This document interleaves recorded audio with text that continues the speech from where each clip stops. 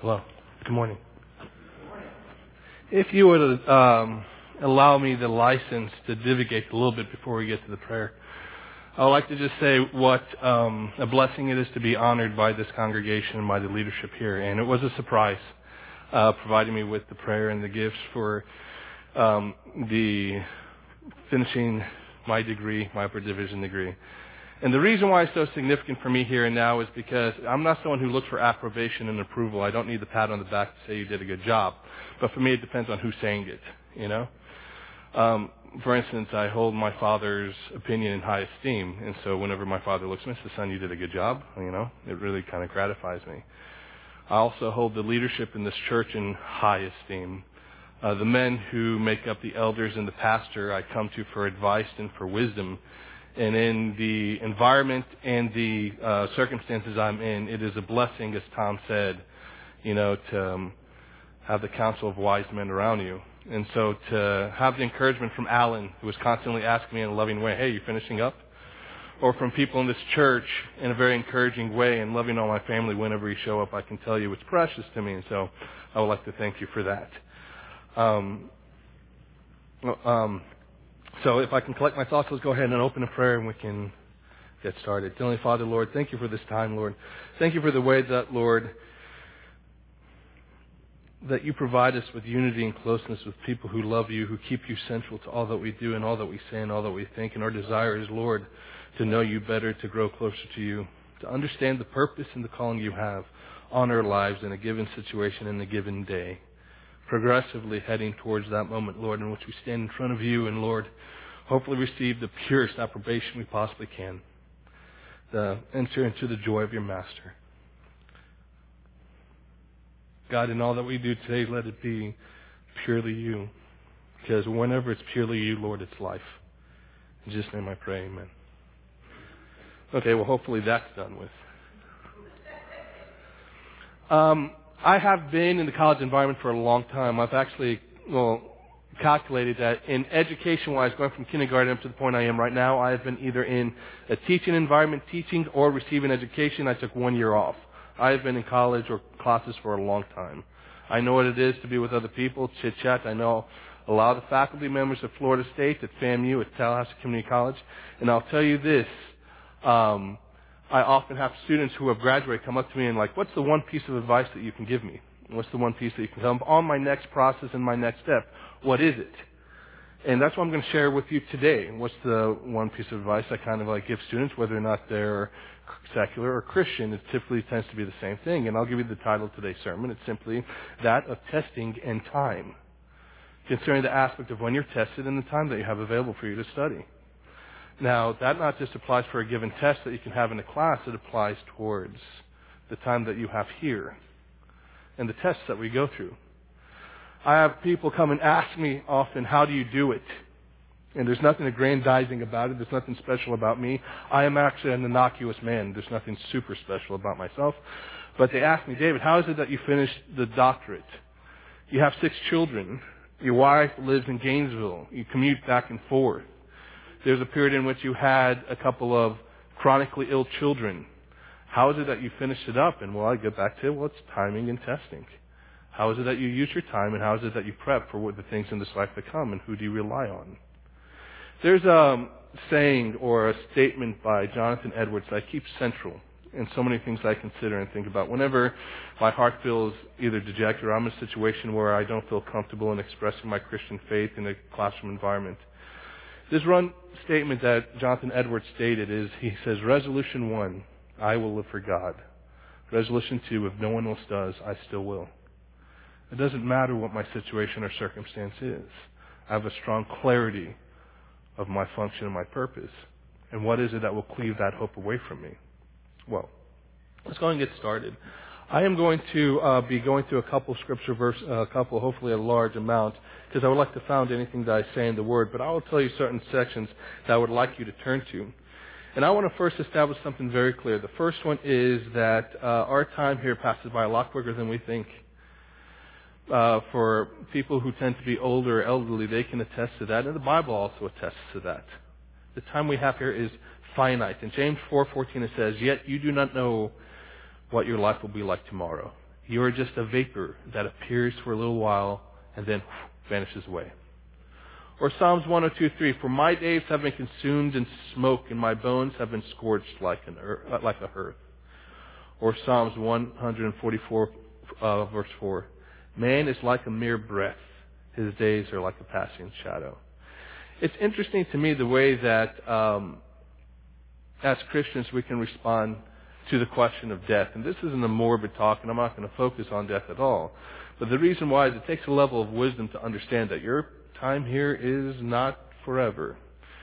The younger you are, the more time you believe you have, and typically that's true. But tomorrow will not always be there, and it's an important lesson to have early. And it's interesting to note that if you look at the establishment of man in the Garden of Eden, that wasn't necessarily the case.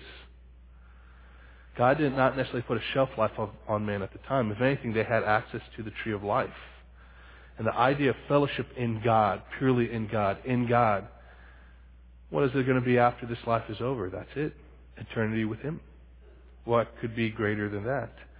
But once man fell and they sinned and they bit the fruit, what did God do? He put limitations then on our time.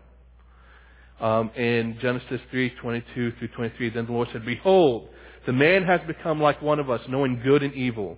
And now we might stretch out our hand and take away from him the tree of life and eat and live forever. Therefore the Lord sent him out of the Garden of Eden to cultivate the ground from which was taken. So that which was given life was removed. Also in Genesis 6:3, it clearly states that the Lord says, my spirit shall not strive in man forever, because he is also flesh. Nevertheless, his days shall be 120 years. Those are both limitations. Limitations that are given on how long you're going to live. And you can stop and think, why is that? Well, because the heart is inherently evil. We're going to get to this in a second and talk about that. But if you look forward to it, I remember as a young man, one of the strongest lessons I was able to learn is to realize that unity is not necessarily a good thing. It depends on what the unity is for. Unity in God, fantastic, I'm there. Prayer, praise and worship amongst believers. We know what happens when two or more are gathered. What a beautiful thing there is. But I've seen men unified in some terrible, desires. Man, if you get people together who really have evil intent, the more you have and the more unified they are, the more of a force they are to be dealt with. In Genesis 11, I want to read this now. Now the whole earth used the same language and the same words. It came about as they journeyed east that they found a plain in the land of Shimnar and settled there. They said to one another, come, let us make bricks and turn them thoroughly. And they used bricks for stones, and they used tar for mortar. And they said, come, let us build for ourselves a city and a tower whose top will reach into the heavens. And let us make for ourselves a name, otherwise we will be scattered abroad over the face of the whole world. The Lord came down to see the city and the tower which the sons of men had built. And the Lord said, behold, they are one people. And they all have the same language. And this is what they began to do. And now nothing which they purpose to do will be impossible for them. Come, let us go down there and confuse their language so that they will not understand one another's speech. So the Lord scattered them abroad from there over the face of the whole earth, and they stopped building the city. A couple of things I want to bring up in Genesis 11. The first one is, I find it fascinating that the Lord came down to see the city. I mean, it says He came down to see the city. I guess He was curious or impressed, I don't know, right? But He came to see it and to observe it. And the statement that follows is even more curious to me. When He says, and this is what they began to do, and now nothing which they have purpose to do will be impossible to them. That if they're united in this goal, what is impossible to them? And you stop and wait, building the tower to heaven is impossible. Right? There's no way. Have you seen the Burj Khalifa? Tallest building in the world? Quite impressive. It's not even close. Right? So the idea of looking at this is what's the statement about? Well, I don't want to speculate too much on this. I wouldn't be surprised after the men had built the tower that they got to the top and they realized they couldn't get to heaven, but they would have claimed they had. And that they knew what God wanted. And that they would tell everyone what it was. And it would have been a perversion of God's word. And so God stopped it. The idea here is that we have a limited amount of time on this earth. It's been by design. I can't for a second imagine what would happen if we would live forever. The things that we would have accomplished in the name of sake of evil. Things that are happening right now on this earth. That the limitation of knowing that you have finite time. And it's a gift. And a gift for what? Because God's the one who provides it. Time is fleeting. Let's look at the word fleeting for a second. It means passing swiftly, vanishing quickly, transient, transitory. That's a definition that you can find in the dictionary. And I was really interested to see the last part with transient, transitory. You know what the word transient means, right?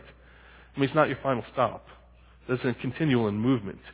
So to notice that time is fleeting is to say, yes, this time is fleeting, but it's not the end. Death is not the finite part. And that's what's within the dictionary.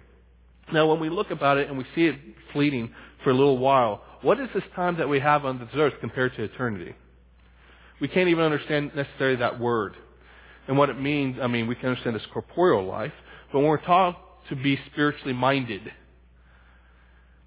because we know that life is in it, well, that's something that we have to constantly remind ourselves because we live in the corporeal world. But there's something to be learned here, knowing that our time is finite, because God calls us and tells us how we should live it. In Psalms 90:12 it says, "So teach us to number our days, that we may present to you a heart of wisdom."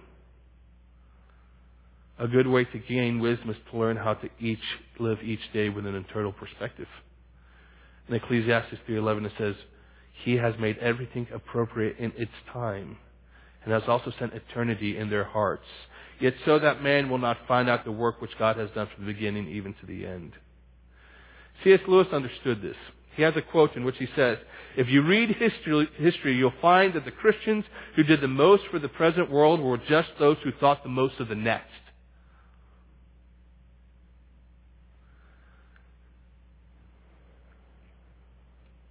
It changes the way that you perceive your daily activities. I remember I grew up in a large house. I had 3 brothers and 3 sisters. And we had a lot of Lord of the Fly moments when we were young. You know? Mom and Dad couldn't always be there, and, we had an order to things. And I remember there were sometimes I would be in conflict with my brother, and my father would call on me to serve him or do something to bless him. I'm like heck, I'm going to do anything for him. It just isn't going to happen. And my father would say one simple thing to me. He's like, "You're not doing it for him. You're doing it for me." And you stop for a second, again, you get incredulous. "Oh, I know what you're saying. I'm still going to do it then." But in the end, I'm doing it for my Father. There are things that we do daily that seem to be innocuous, but even the smallest things, if you have a mindset of doing it unto God, it changes the heart of the matter. And that which is perceived to be innocuous isn't. Now I can sit here and it's like, well, it's great that once you accomplish a degree in something and graduate, that's something big that you desire approbation in. But God will show us areas in our lives, even the small things, where He expresses His pleasure in us. Even the smallest things.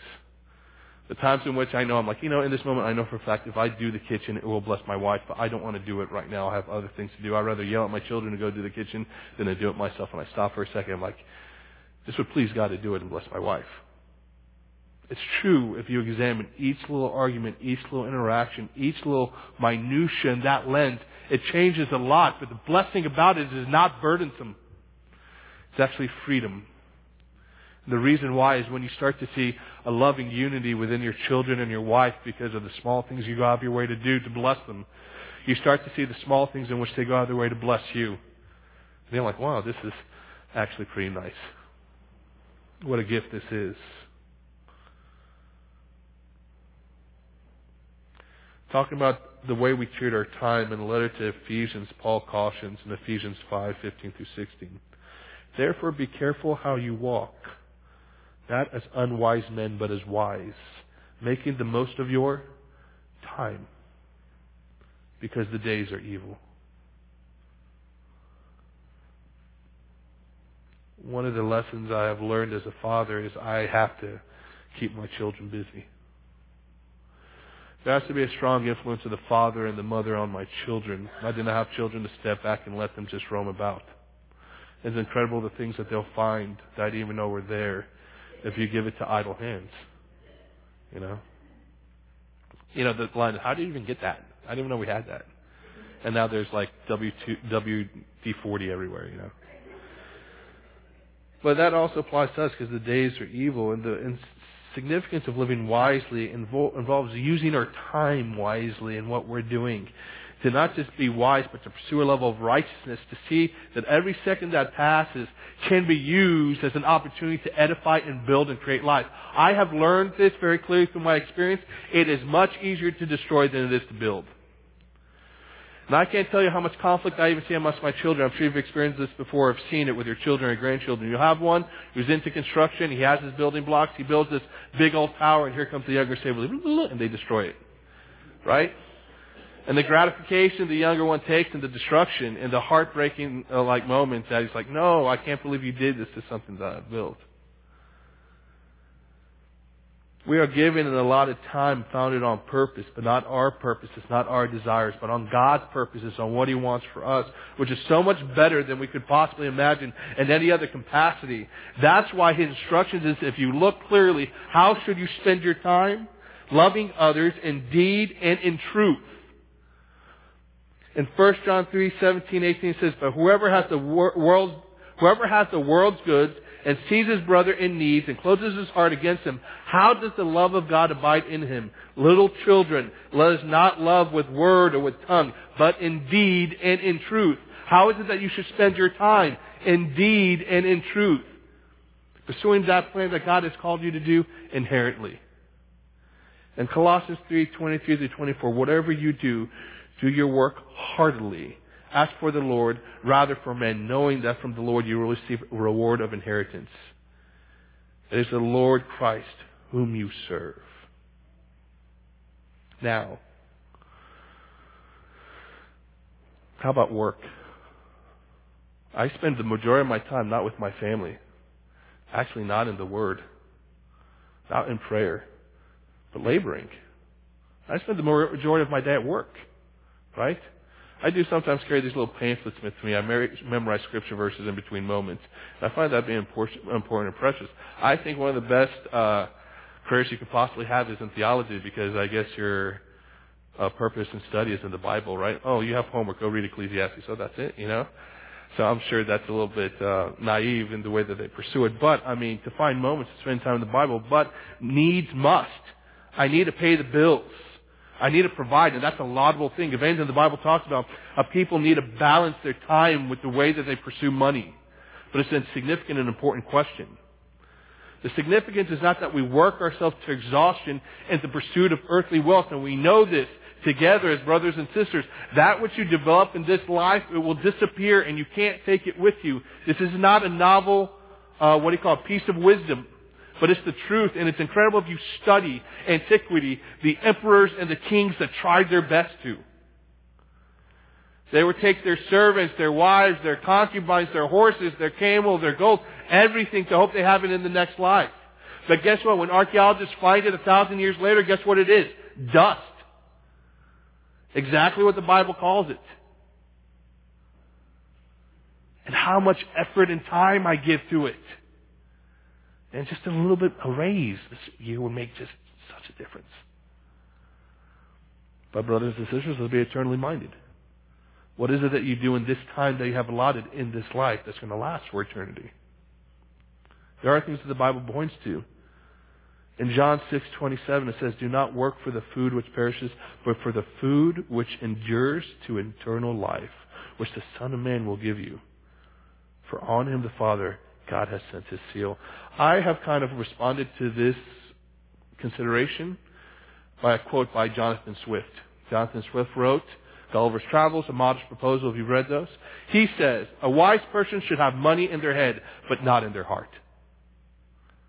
So to be able to balance a checkbook, be able to be frugal with your money, to know where to give it, that's important. It should be in the head, but not in the heart. If anything, one of the things I've started to know, and this has changed my life in all integrity, I'm telling you this is true, and God told you to test Him on this, is I've noticed that the more that I save in the things I desire, allows me more freedom to give to areas that God wants me to give, like my tithing, like to other churches, like to other ministries. If you have any kind of job that provides benefits, when you have a 401k, as much as you put in it, maybe your institution will match it, but it caps out at a certain level. You can never cap out when you give for what happens afterwards in eternity. And God says, test me on this. You cannot give me. Test me on this. And I'm like, okay, I have a $100 bill here. This is denim. This is fiat. This is fake. You mean if I give this away and change my desires that God will bless me? Absolutely. And so there'll be times like, you know what, I really would like to have this. I'm like, well, the car's going to break down. It's going to depreciate crazy once you drive it off the lot. Why don't you get that little less of a car, and that money that you have, maybe give it to an area that God would want you to give it to. And believe me, you'll see it more than you can possibly imagine. I wonder what the description of crowns of glory looks like. Time is a gift, and God has given it to us. Why? Why? It's interesting to notice that we have a finite time. God has given it to us as a gift, fine, but it's not a gift that you open and just splurge on, right? You don't do everything you want with it in any capacity that you want with it. If I wanted to sit down on my park lounger and want Netflix all day long with popcorn and soda, not a good use of time. But God's given us time to actually, and I would like to, this is a point I would like to make, I would like you to think about this for a little bit, to test our stewardship. I believe the time we've been allotted to an extent is pretty much an aspect of a test. And we know that God tests. This isn't anything that's new. This isn't like, oh no, God doesn't test. Oh no, He does. He checks quality. He checks to see if character has been built in a certain capacity. I can show you this pretty clearly. In Psalms 26:2, David says to God, examine me, O Lord, and try me. Test my mind, test my heart. Psalms 139:23, search me, O God, and know my heart. Try me and know my anxious thoughts. Or instead of Psalms, let's go to an actual practical application with Abraham and Isaac. That was a test. To kill your son. And it's a profound moment. It's a profound moment. Because Abraham is the description of how much he loves Isaac. Now, Isaac is a fulfillment of God's promise to Abraham. And the interesting thing is when it comes to the sacrifice of Abraham, it's not like he's going to have some intermediary do it. It's not like he's going to shoot him with an arrow from a distance. It's the Father's hand that's going to pierce the heart. He will kill his son. But it's a beautiful story, right? Because in the end, when the hand is about to come down, the angel says, stop. Your quality has been shown. You do not have to sacrifice your son. The sacrifice is provided, and the sacrifice came in.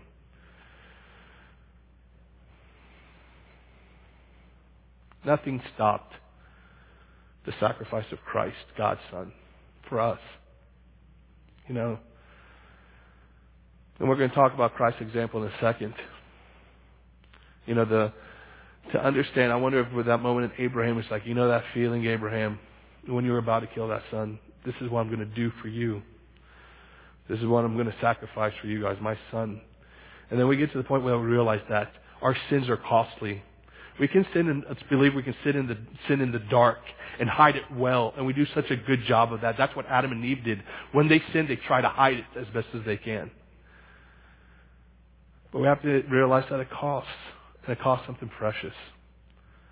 It costs Christ's blood, which balances not just judgment, but also an application of mercy, the propitiation that now we can look and be like, thank you.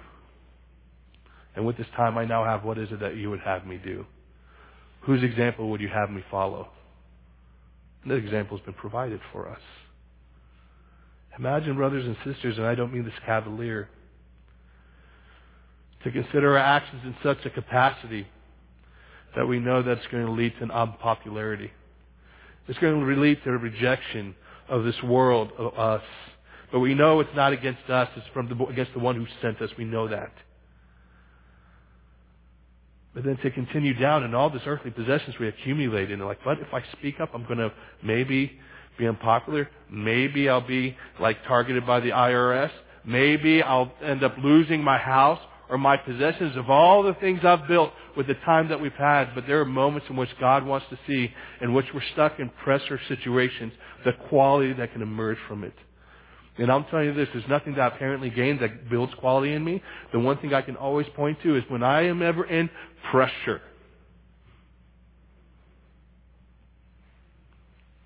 It's like a child running to a loving parent. That's what it is. It's not ability. It's not capability. If anything, I become a little bit more infantile. And I just quietly pray, like, Lord, I love you. I know you love me.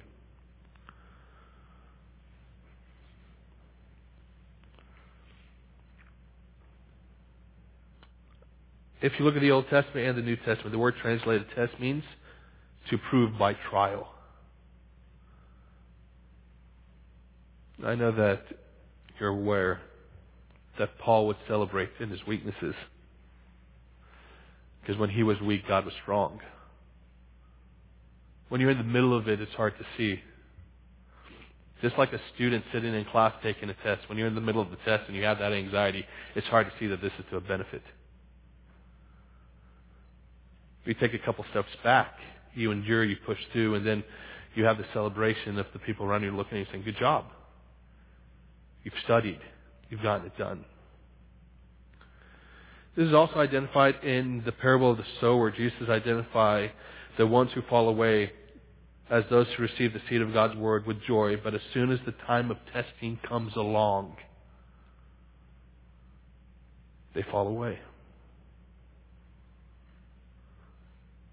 But we know that James says, the testing of our faith develops perseverance, which leads to maturity in our work with God. Testing, brothers and sisters, is a blessing. And like I said, I have to be careful because there will be sometimes like, God, if I need to be humbled, humble me, but please be gentle. Same thing with testing. Lord, if I need to be tested in this situation, test me, but Lord, be gentle.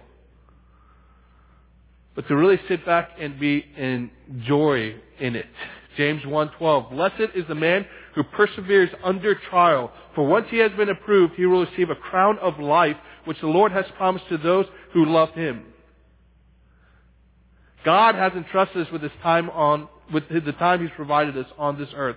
He is the one who directs us how to spend it. And I promise you this, if you spend your time the way that God has directed you to do it, you will see the fruit from it. You know what the opposite of being productive in your time is? Wasting it.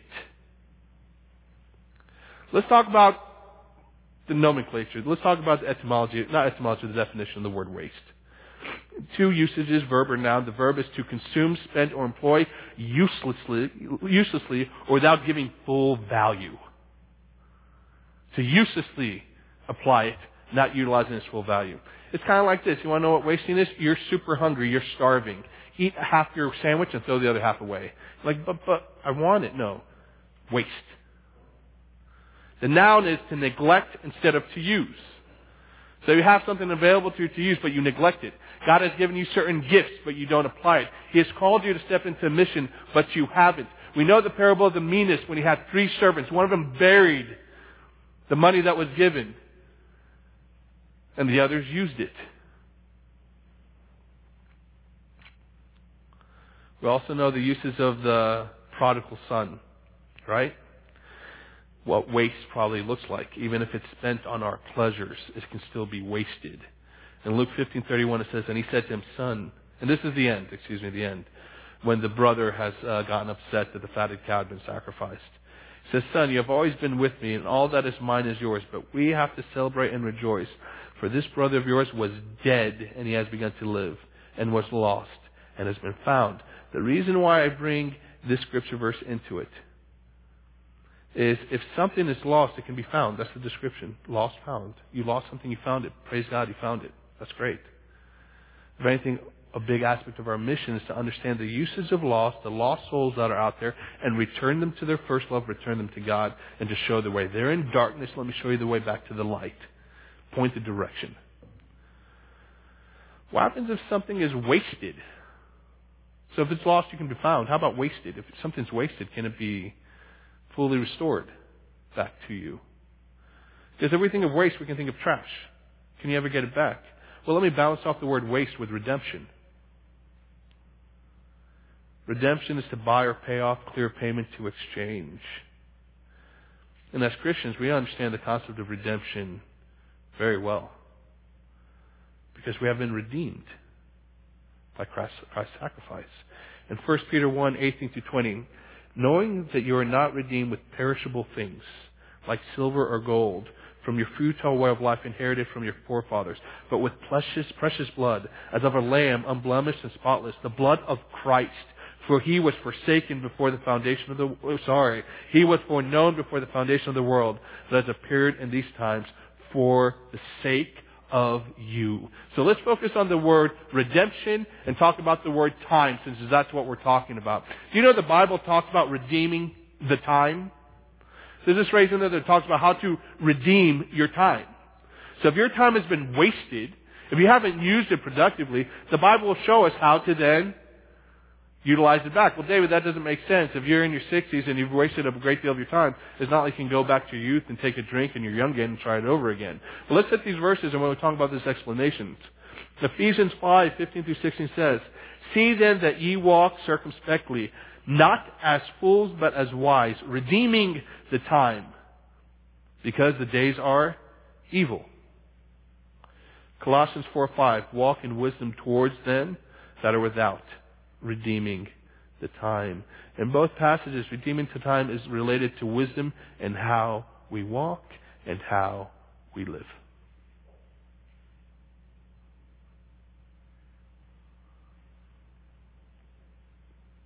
You can buy back your time by gaining possession of it. By looking at the things that you do on a daily basis, to look at the way that you're utilizing the times that you spent. And this is closely related to studying. I know what procrastination tastes like. I know it very well. You know the line, what do we want? Procrastination, when do we want it? Tomorrow? You know?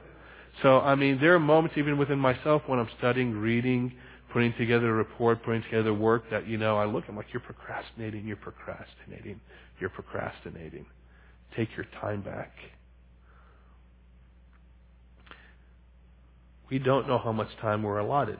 Only God knows that. He only knows how much time we have on this earth, and who knows the time that we have in order to impact what we do for eternity.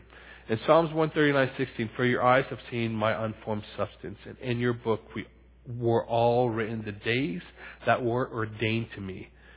Yet as yet there was not one of them." When God says we should redeem the time, He wants us to live in a constant awareness that time is ticking. You have your watches, right? If you have like an oil watch, you can hear it ticking away. It's ticking.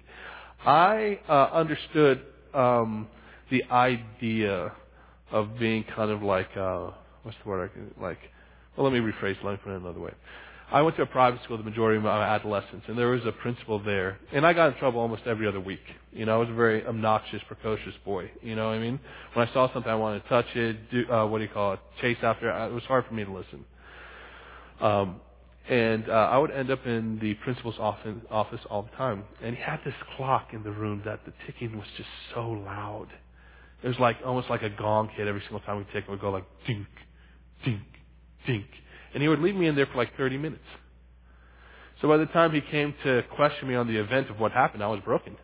I thought of every excuse, every kind of possible exaggeration that would apply. And by the end of it, I'm like, I just want out of here. I want to be clean. Students, do you know what it is when the instructor says 5 minutes left? And you're taking the test? You know that almost like surge of panic and anxiety that builds up. Oh my gosh, I have 5 minutes left and I'm not done. I'm not finished. Let's hope this is a scantron. I can just fill in the rest of the bubbles. But short answer, I'm in trouble. I was in this Bible study one time where the person was presenting, handing out these little dots, these kind of like sticker dots. And he said, stick that down on your paper. And he's like, this is your life. This is it. This is your life can be encompassed in this dot. Now try to draw a line that never ends. And to understand that what happens in this dot will affect the direction that will never end. I don't have it anymore, but I remember I grabbed that dot and I stuck it at the back of my watch. Since then it's worn off and fallen apart. But I remember I would stick that dot in the back, and when the time was passing, it doesn't matter what the activity is. I'm like, dude, it's a dot. It's a dot. As David says, it vanishes quickly. It's like a whistle. It's gone. Examine yourself in this moment, so that I wouldn't waste my days frivolously in pursuing something that's not lasting, but to be diligent in doing good and what the Bible commands us to do. I spend a great deal of time in Proverbs, because Proverbs is all about wisdom. If you spend time in Ecclesiastes, it's not as upbeat. It's a little bit more, I would say, what's the word? Not pragmatic. I don't know what the right word is, but when you read Proverbs, like a loving teacher trying to listen, do this and good will happen. Do this and good will happen. And what I want to do right now is I want to read part of Proverbs 2, and then part of Ecclesiastes 12. And actually show how both of those balance me out very well. So Proverbs 2, I'm going to read 1 through 15. For anyone who's graduating and looking on for the next step, or someone just wants to spend time in encouraging themselves and applying wisdom, this is a good area to read. My son, if you will receive my words and treasure my commandments within you, make your ear attentive to wisdom, incline your heart to understanding. For if you cry for discernment, lift your voice for understanding. If you seek her as silver and search her as for hidden treasures, then you will discern the fear of the Lord and discover the knowledge of God. For the Lord gives wisdom. From his mouth comes knowledge and understanding. He stores up sound wisdom for the upright. He is a shield to those who walk in integrity, guarding the path of justice, and he preserves the way of his godly ones. Then you will discern righteousness and justice and equity and every good course. For wisdom will enter your heart and knowledge will be pleasant to your soul. Discretion will guard you. Understanding will watch over you to deliver you from the way of evil, from the man who speaks perverse things, from those who leave the path of uprightness to walk in the ways of darkness, who delight in doing evil and rejoice in the perversity of evil, whose paths are crooked nor devious in their ways. This is clear cut. I can't tell you how it encourages me when I read it. Because it shows that there's an aspect of my desire that's chasing after God. You look at this. Wisdom, understanding, knowledge be shown to you and revealed to you, almost like a comforting blanket that's being wrapped around you. Compare that now to what the universities are putting out. It's kind of interesting. The universities love the word knowledge. They'll use knowledge. They don't use the word wisdom too often. When I use the word wisdom, they're like, what? They really don't understand the difference between the two. But they're pursuing knowledge, and knowledge is crazy. I'm going to go on a brief divagation. We'll be finishing up hopefully in a second. So please stay with me. I think I've told you the story before. I was in a Shakespeare class at Florida State. Enjoyed Shakespeare. Didn't enjoy it after this class. So the professor was there, and he was analyzing Taming of the Shrew. And of course, if you read Taming of the Shrew in a modern sense, it's rather misogynist, right? And so, but you can't call Shakespeare a misogynist. No, he's a barb. You know, I mean, he's one of the greatest writers of all time. So you can't put those implications on him. So the professor was analyzing Taming of the Shrew from the perspective of a Catholic interpretation and a Protestant by saying that inherently Shakespeare was really crypto-Catholic and he was trying to make an exaggeration against Protestant usage of the hierarchy within the marriage. But the Protestant side is he really believes that this is the way it is. And he spent 15 minutes showing the difference between the two. So one accusation is Shakespeare is really Catholic, crypto-Catholic, but no, he's really Protestant. Now I'm listening, I'm taking notes. And then it was over, and he's about to dismiss us, and I raised my hand like, wait, what's the correct answer? And everyone started laughing in the class. Now, literally, they started laughing, and their response was, silly, David. We're not here for answers. We're just here to talk. And then I stopped, I'm like, you just wasted my day. You know? If I wanted to have a good conversation, I would have sat down with my wife and had like a steak or something. You know what I mean? I would have enjoyed that. I didn't have to do this. But it's incredible how they pursue almost everything in the areas I've studied in English, rhetoric, and comp history. That is that way. Everything is theory. It's like, I'm sure you've heard this phrase before, pursuing this knowledge is like being in a dark room with a black cat that's not there. You know what I mean? It's like you're saying they're looking for something in this void, and you're searching around, and they're like, where are you leading me? I feel like a man in space just floating around with zero foundation. I can't tell you how many times I've heard terribly perverse, shameful things in the classroom. And one of the things I try to tell parents is be very careful when your students, even, I don't care if you're an engineering major and you don't have to deal with this nonsense, you still have to take a prereq of English at Florida State. Right? And I've sat down and seen children start to show aspects of rebellion to their parents because they're reading things and they don't have the courage to tell the parents what it is. And so they see this professor who's highly decorated, have a great deal of baubles and degrees, telling them one way. It's like, how on earth do I cover Marquis de Sade with my father? And the perversions that's within that literature. There have been times in which I have felt such an oppression in the classroom that I've literally opened up the Bible. And I'll tell you what I read. I read Ecclesiastes. I read Ecclesiastes 12, and I would like to read a piece of this. This has actually happened multiple times. in which the teachers and instructors talking. Remember, this is a seminar, which means there's like 8 people around the table. And I pop it open. Remember your Creator. This is Ecclesiastes 12. Remember your Creator in the days of your youth, before the days of trouble come and the years approach when you will say, I find no pleasure in them. Before the sun and the light and the moon and the stars grow dark, and the clouds return to the rain, and the keepers of the house tremble, and strong men stoop, and the grinders cease because they are few, and those looking through the windows grow dim. Then the doors to the street are closed, and the sound of the grinding fades. When people rise up, and the sounds of birds pull all their songs, but all their songs grow faint.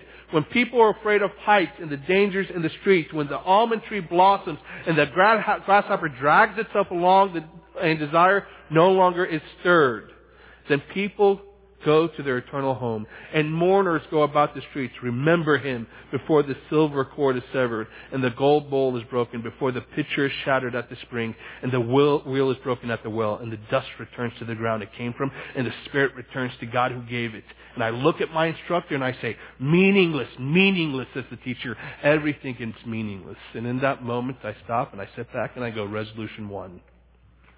I will live for God. If no one else in this room does, I still will. This is the way that we balance it. The way that you balance the evil intent, the way that you balance foolishness that's being taught is to pull closer to your Father where pure wisdom and knowledge resides. And what it does is it doesn't provide me with an incredulity or an agitation. It provides me with a level of grace and love.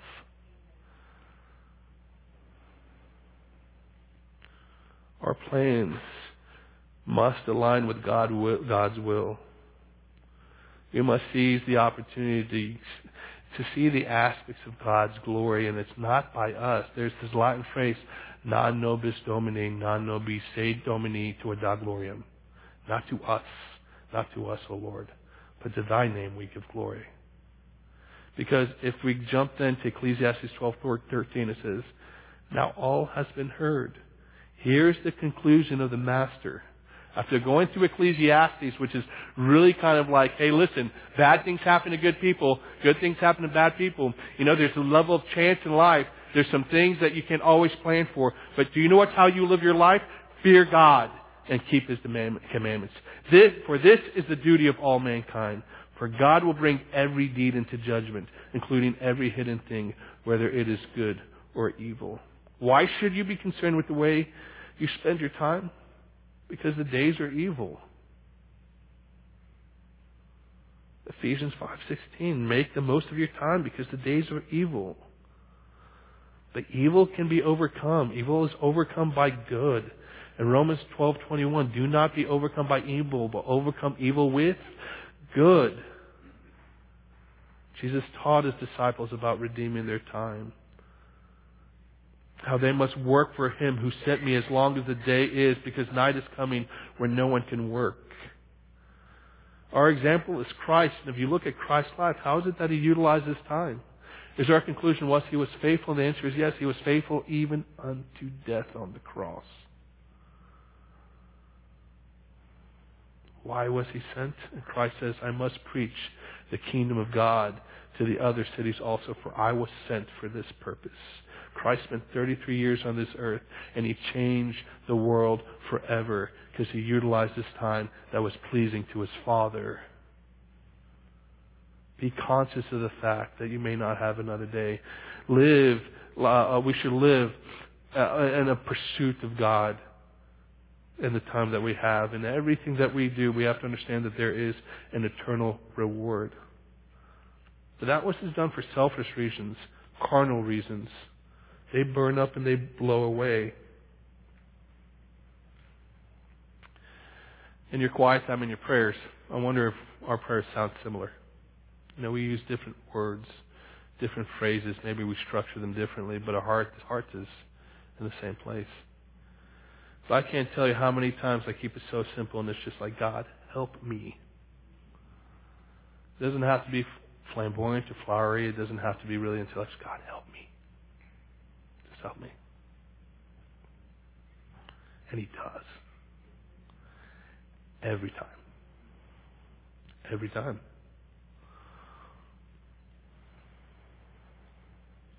We just start every morning committing our day to the Lord and ask Him to help us. To realize there's an internal significance for all that we do. That we can, in an innocuous day, bring honor to God. To help someone. To utilize our time to produce life. To be productive. I can very simply see if I'm doing that correctly with whether or not I produce life in my wife. That's such an easy standard to notice. To whether I'm not someone who's using my mouth to tear her down, even if in my mind I think is justified. I can't tell you how many times I'm like, hey, listen, you committed something to me and you didn't follow through with it. The justice in this would be whatever. But I've seen the moments even with my children in which they sit there and they know that they've done something that they shouldn't have. And my first goal is restoration to them. Son, what have you learned? Let me lift you up. And the reason I do that is because that's what God does for me so often. But there's only one good Father. But what I can do is that I can see the gifts that have been provided for me. And I can invest them in promoting the kingdom of God. And I can do that by volunteering, serving the church, leading a ministry, taking part in Bible studies, going to the jails, going to the prisons, going to where God has called us to do, knowing what's approved unto Him, and all the ways that we can look and see. And I know God's pleasure in this. I was sharing this. I had a blessing of having lunch with the pastor last week. And we were talking about the prison ministry. And I said, who did I say my closest friend was? Alan Northrup. Alan and I are not the same person. We have very different personalities from each other. Distinct different personalities. But what unites us is our mission. What unites us is when we are together, we're working towards the kingdom of heaven, the glory of God. And we've witnessed it together. We have been in the prison with killers. Killers. And I'll look to him like, did you just witness what I just saw? And we'll go home laughing and bubbly and happy. And what unites our friendship is our ministry in God.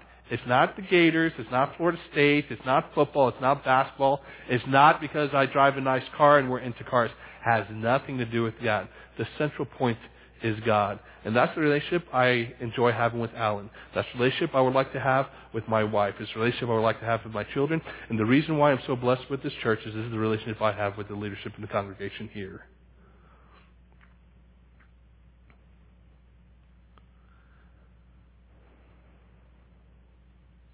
We don't know what our life will be like tomorrow. We know that it's vapors. Our money and our possessions will be given to someone else. Our jobs will be filled by other people. Our family members will remember, when we're gone, will remember us fondly, but they'll move on. All that will remain on our lives on earth is what we did here as an investment for eternity. That is all that will remain. Man is like a mere breath. His days are like a passing shadow. The conclusion, when all has been heard, is fear God, keep His commandments, because this applies to every person. Resolution 1, I will live for God. Resolution 2, if no one else does, I still will. Brothers and sisters, let's close a prayer.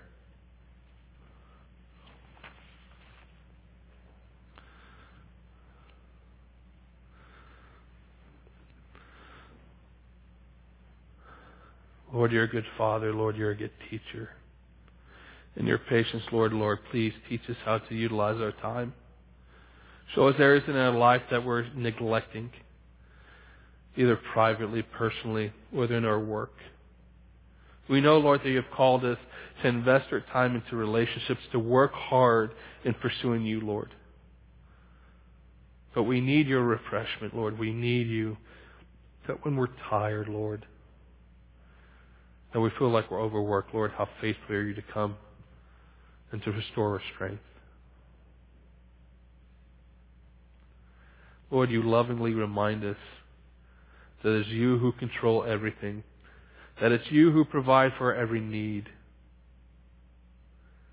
Then an exercise of Your wisdom, Lord, is to show us how to regulate our time.